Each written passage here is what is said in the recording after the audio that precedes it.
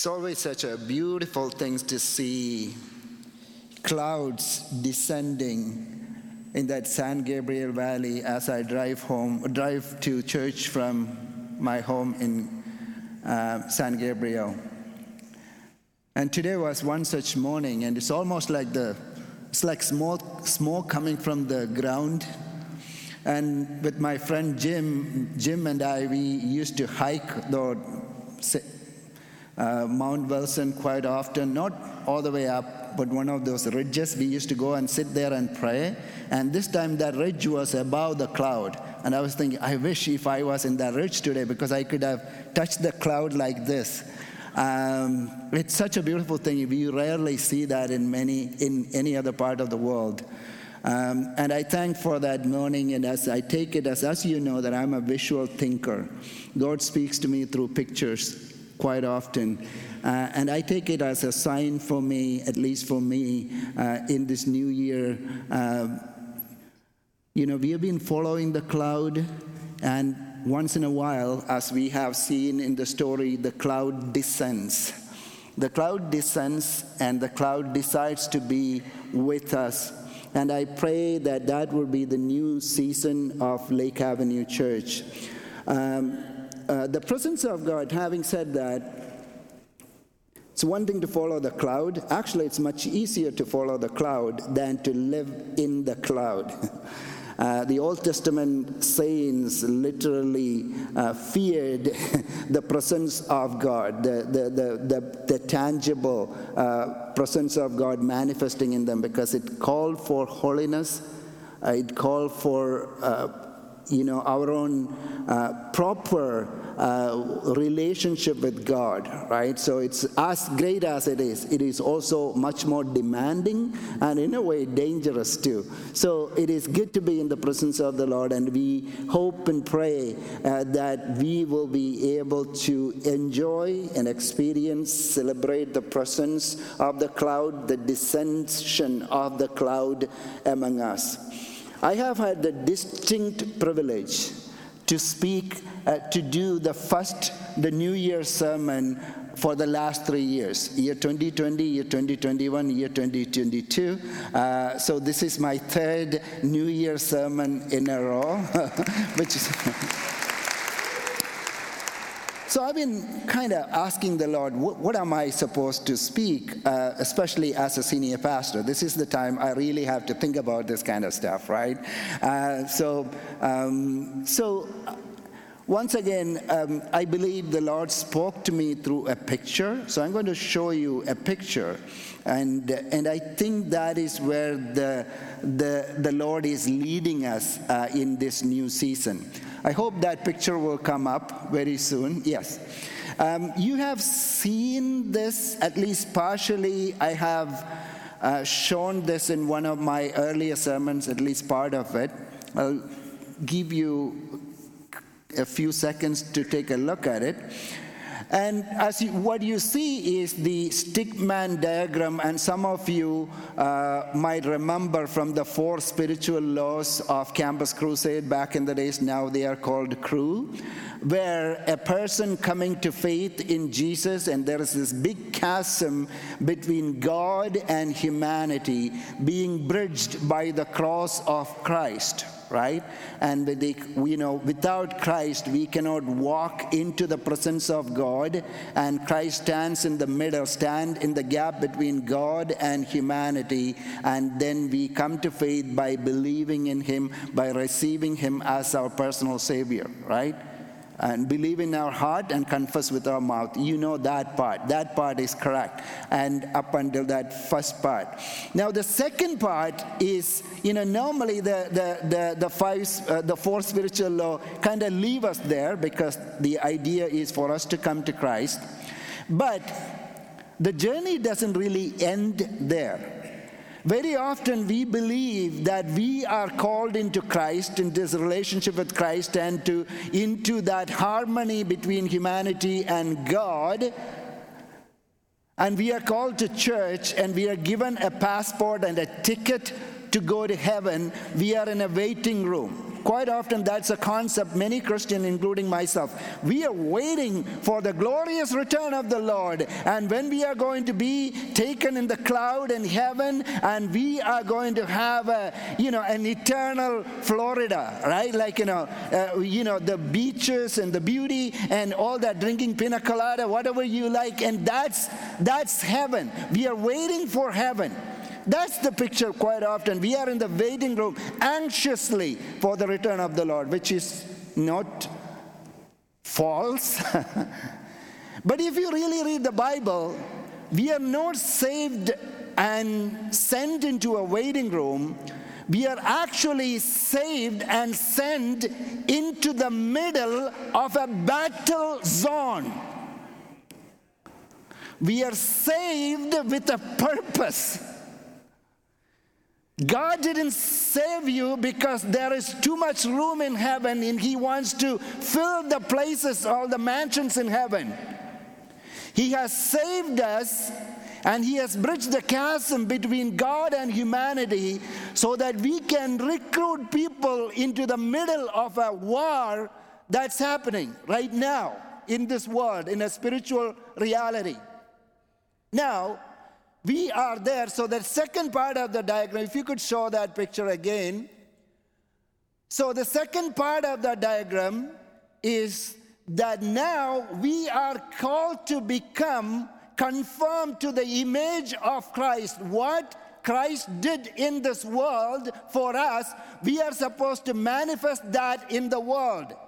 God called us from the world, and then God returned us, sent us back to the world to show to the world what He did for us.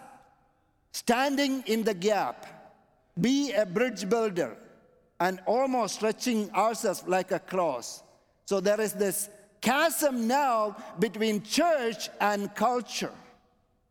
Now God has entrusted us to bridge that chasm, and there is a big warfare happening in the world. And God wants us to be His representatives in the gap between the church and the culture.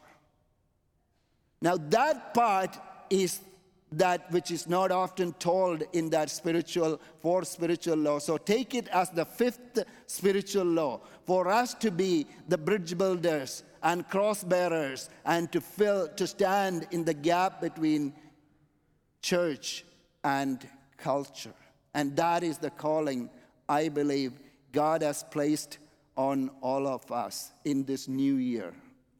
And you also saw three words, and I believe this was spoken to me very clearly: believe, belong, and become.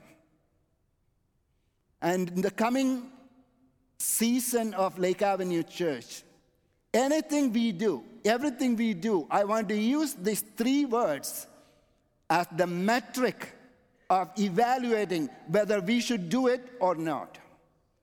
The problem with a church like Lake Avenue, it's a congregational church with amazing talents, and people are brilliant, they have creative ideas, they want to do this and we do a lot of things.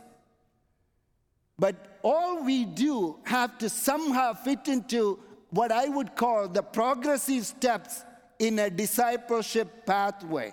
I believe the Lord is calling us into a discipleship pathway with distinct steps: believe, belong, and become.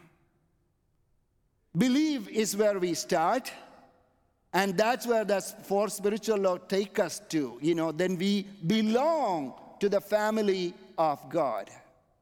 And then once we belong, it is not here for us, all of us, to sit here and sing Kumbaya, but we have to become. That is the ultimate missional call. Become His image in the world and go back to the world where we came from and exemplify or manifest the image of Christ in our world. So, in the coming 3 weeks, I'll go into each of it. And today, I want to talk about belief. So I'm not going to take, this is basic, right? Belief. So I'm going to take a few minutes, and then I believe we should start this new year with some prayer time. We hear sermons all the time, music all the time. We need to, when I joined as the senior pastor, I said one of my first priority, and my first priority, not one of my first priority is to usher in a culture of prayer. I think we need to spend some time today in prayer. That's what I believe, right? So sermon is not that particularly important. But believe, when we say believe, that word has been very misappropriated in this culture. Self-help is a multi-billion-dollar industry. If you go to these motivational speakers and, new age gurus, and they all say, believe, believe, believe. It's all about, there was, back in the days, atheism was a fashion. Not believing was a fashion. Today, believing is a fashion. Spirituality has become a fashion. I'm spiritual, but I'm not religious. I'm spiritual.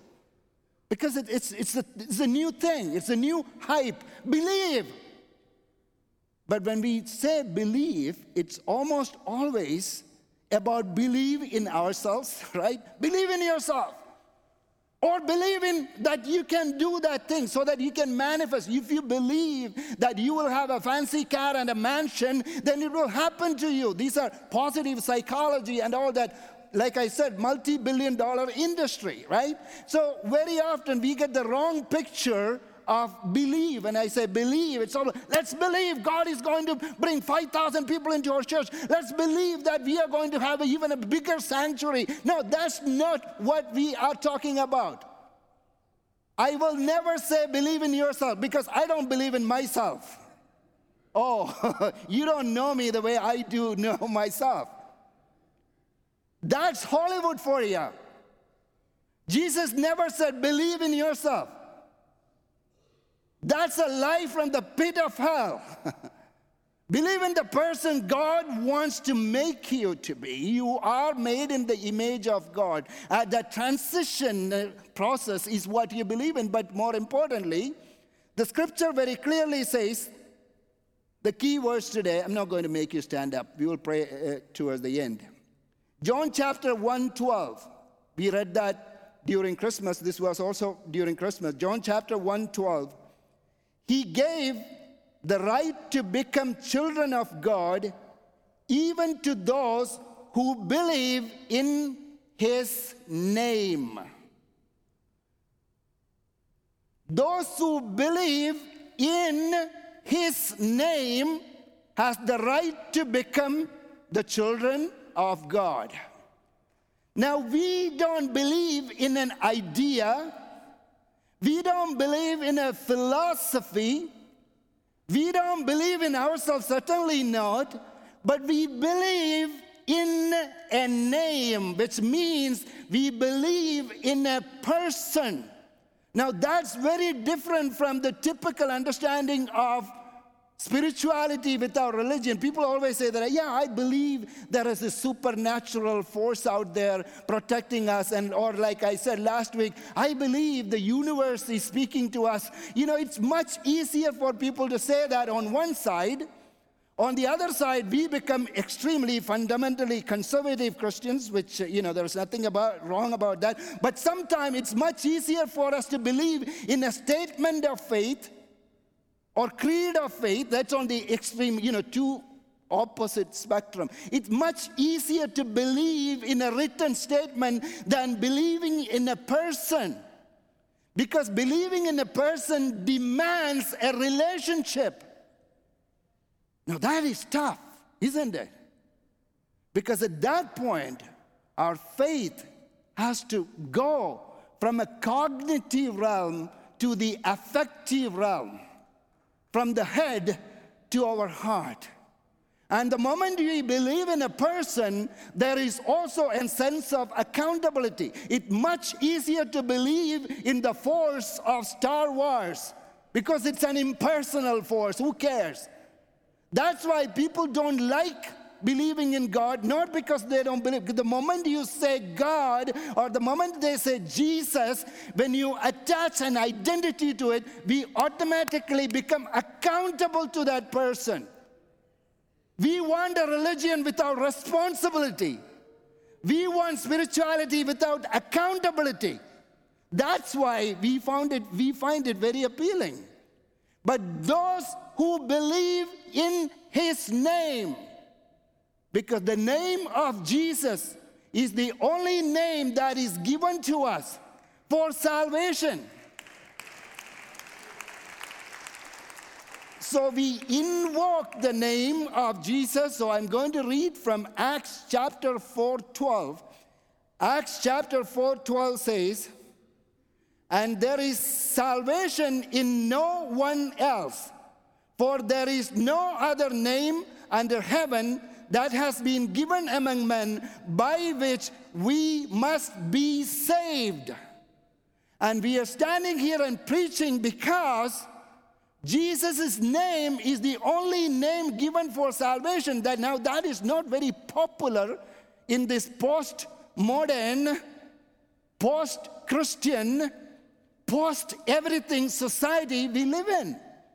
Even Christians downplay the name of Jesus. Well, just believe in God. It doesn't really matter. Or just be a good person. Do good things. And, if these things can be done and we can achieve salvation, then Jesus did not have to come to this world and go through that bloody sacrifice on the mountain on Golgotha, on the Gethsemane. And Jesus prayed, Jesus cried out, "Father, if there is any other way that this cup can go from me, this cup of pain and agony and death, if there is any other way."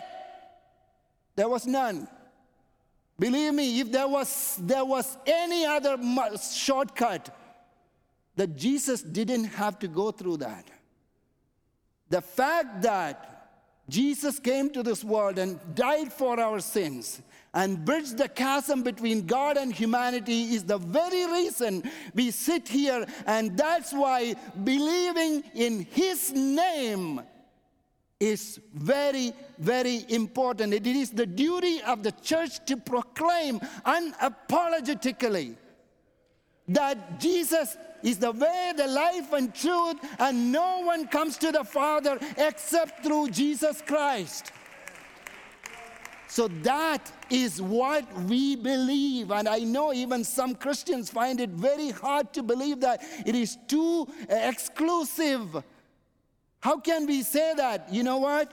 I have written a book about it. I have developed a course about it. I'm not going to get into that. This is another day, another sermon. You can check it out at some point. You Google it, it will all come up. I have spent almost 10 years of my life to understand how can a faith unapologetically say that this is the only way to faith. Does that make sense?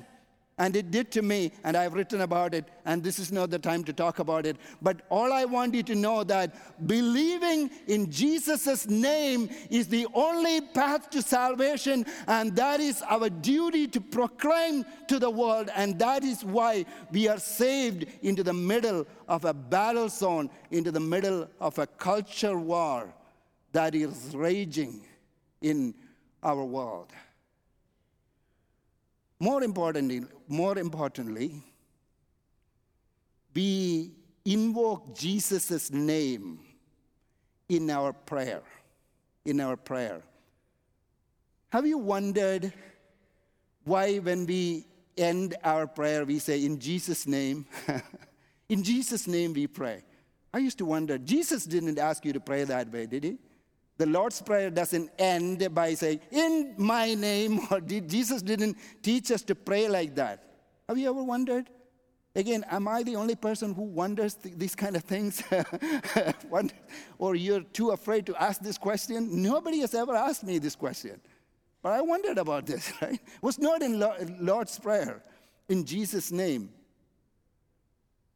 For the reason, I believe, as you can see in that picture, there is this big chasm between God and humanity, right? So if we try to call on to God, if we try to speak to God, which is what prayer is, it is almost like trying to call somebody. Have you ever been to Grand Canyon? Right? If you're in the West Coast, if you haven't been to Grand Canyon, you have to see that. That's one of the most miraculous scenes. Anyway, the point is, if you go to one end of the Grand Canyon, and Joanne is on the other end, and I'm trying to call her, Joanne, come over here. Oh, Joanne, can you do this for me? There is no way you can hear, because it's just like you're speaking into the middle of the air. The chasm is so wide. The gap is so wide. There is no point in even attempting a prayer. Now, that's why Catholics, I really like Catholics, they come up with this idea of what they call mediators, right? Mediator. They have different saints. And the saints mediate for us. We pray to the saints so that the saints will pray for us. Because they believe that this chasm is so wide, we need to have some mediator between us and God. And for them, these are many saints. And theoretically, they are right, because this chasm is so wide. But the Bible says very clearly, 1 Timothy chapter 2, verse 5 says this. For there is one God and one mediator also between God and men, the man Christ Jesus. Catholics got it right in the first part of it, that we need a mediator, no question about it. But there is only one. There are not many, as we see in different churches and chapel. There is only one mediator between God and man, and that is the God who came in human form, and his name is Christ Jesus. That's why we invoke Christ's name in our prayer without uttering his name in a way, there is no way for us to access him, so we are simply acknowledging that you are our mediator to approach to the God who is descending in the cloud, which Old Testament saints revered, and they tried to run away. They couldn't even look at. They couldn't even go near God. But because of you, Jesus, we have the access to go to the same God and open our heart and share our dreams. So that's why we pray in Jesus' name. So I invite you today to spend a few minutes to pray. Okay, I'm not going to make you do anything dramatic. I'm going to let you sit in the pews wherever you're sitting in the coming few minutes. And the worship team, if you want to come and can play some music for us and worship music for us, that's great. But this is what I want you to think about. When you pray in Jesus' name, see, first of all, it gives you access, right? If I go and pray in my name, nothing is going to happen. I'm a nobody in heaven, right? It's like I'm screaming from one side of the Grand Canyon. But when you pray in Jesus' name, your prayers are in heaven. But at the same time, I want you to know the other side of the coin is that it is also a tremendous responsibility. See, you are using Jesus' name. One of my cousins is a speech writer for a university president. I don't want to disclose which university, one of the main universities here. And she writes speeches for this president. Most of the things that come out of this president, or the statement he makes, and all those speaking he does, is coming out of my cousin's pen. She writes it for him. And I always ask her, how do you do this? Because you are using somebody's name who is so powerful. See, it's much easier for us to do something in our name, but when we invoke somebody who's very mighty and powerful and write a speech for them. How do you do that? She says you have to really be able to think like that person before you write something in his name. So I tried to spend as much time as I can be with him. I tried to read everything he writes. I tried to listen to every speech he does. And I try to attend the functions wherever he goes. I try to be as close to him as possible so that I will be able to learn to think like him so that I can speak in his name. See, we use Jesus' name at the end as some kind of a magic wagon. Magic wand, sorry. You know? We want, Lord, I want this, I want this, I want this, I want this, and in Jesus' name, by the way. No, that's not how it works. Before we pray in Jesus' name, you have to make sure that Jesus will be praying the same prayer too. See, I want you to know there is only one prayer heard in heaven. Not Matthew John's prayer, not any of your prayer. There is only one prayer heard in heaven, that is Jesus' prayer. That is why we use Jesus' name. The moment you put Jesus' name under it, you made that prayer a Jesus' prayer. Be careful. That's a dangerous thing to do. You just pray whatever you want, and at the end you say Jesus' name. That is atrocious, very dangerous. So today, I want you to be a little careful. I want you to be a little careful before you pray. I want you to close your eyes. Try to listen to what would be Jesus praying for you personally today. Can you picture Jesus praying your prayer? What would he be praying for you? To our Father in heaven. I want you to pause. I want you to think about that for a second.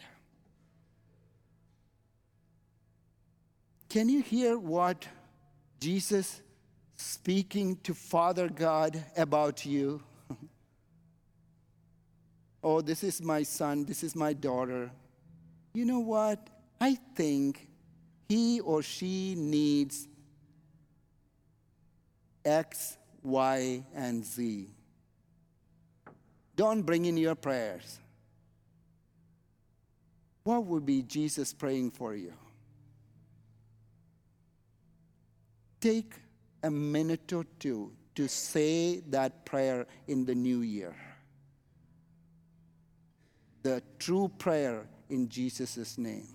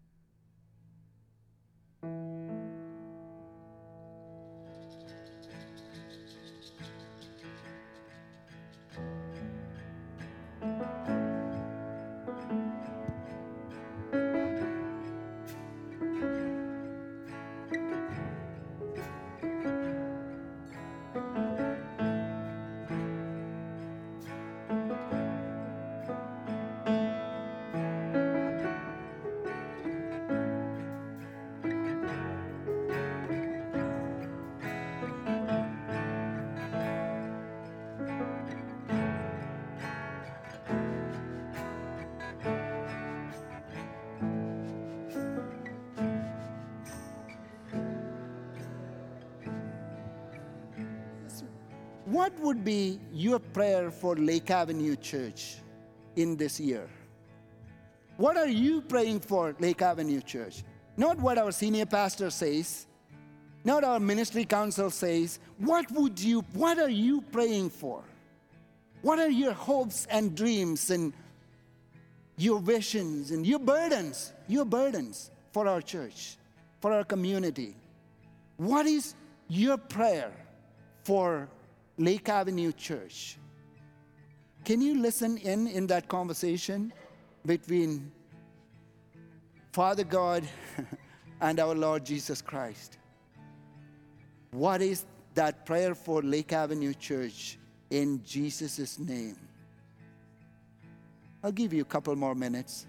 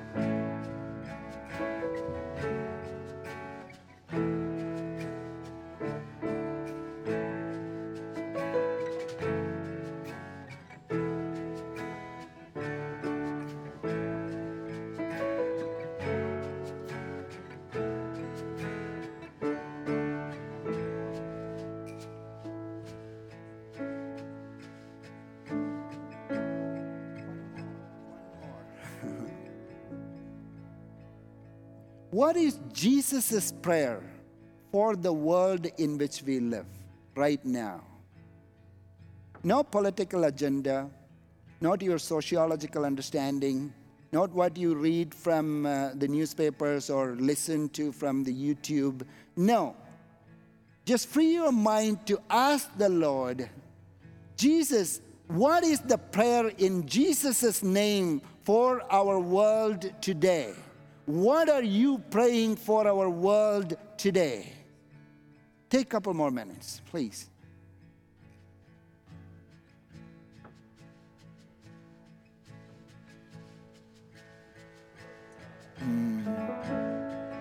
Amen.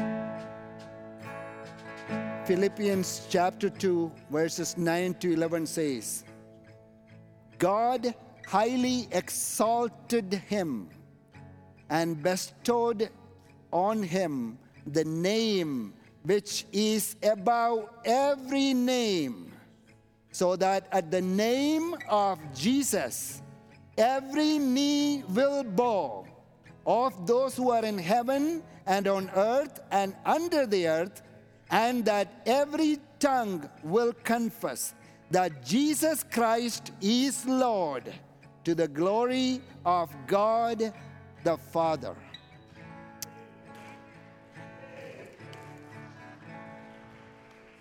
Father God, we thank you for sending your Son to bridge this big chasm between you and us. Thank you for giving him as our mediator. Forgive our childish prayers, as innocent as they are. Lord, today we are surrendering ourselves completely to the will of God, so that we can listen to Jesus' prayer whispering in our ears, so we can utter the same prayer in his name, so that we will have that perfect harmony with you as we enter this new year. Father, we pray for a dying world out there without the privilege that we have, the life-giving manna of the Scripture, the connection with God. Lord, we don't want to be safe, and we don't want to be just so comfortable in this waiting room, and we just want to get out and to do the righteous fight for you, Lord, as we engage in the spiritual warfare. We pray that you will empower Lake Avenue Church to be that community which will have the form of the crucified Christ. Stretch ourselves so wide. With one hand, we hold the church, and with the other hand, we hold the culture. As painful as that is, and we will, like you did, with your strength, bridge this chasm between church and culture. In Jesus' mighty name, amen. Amen. Amen.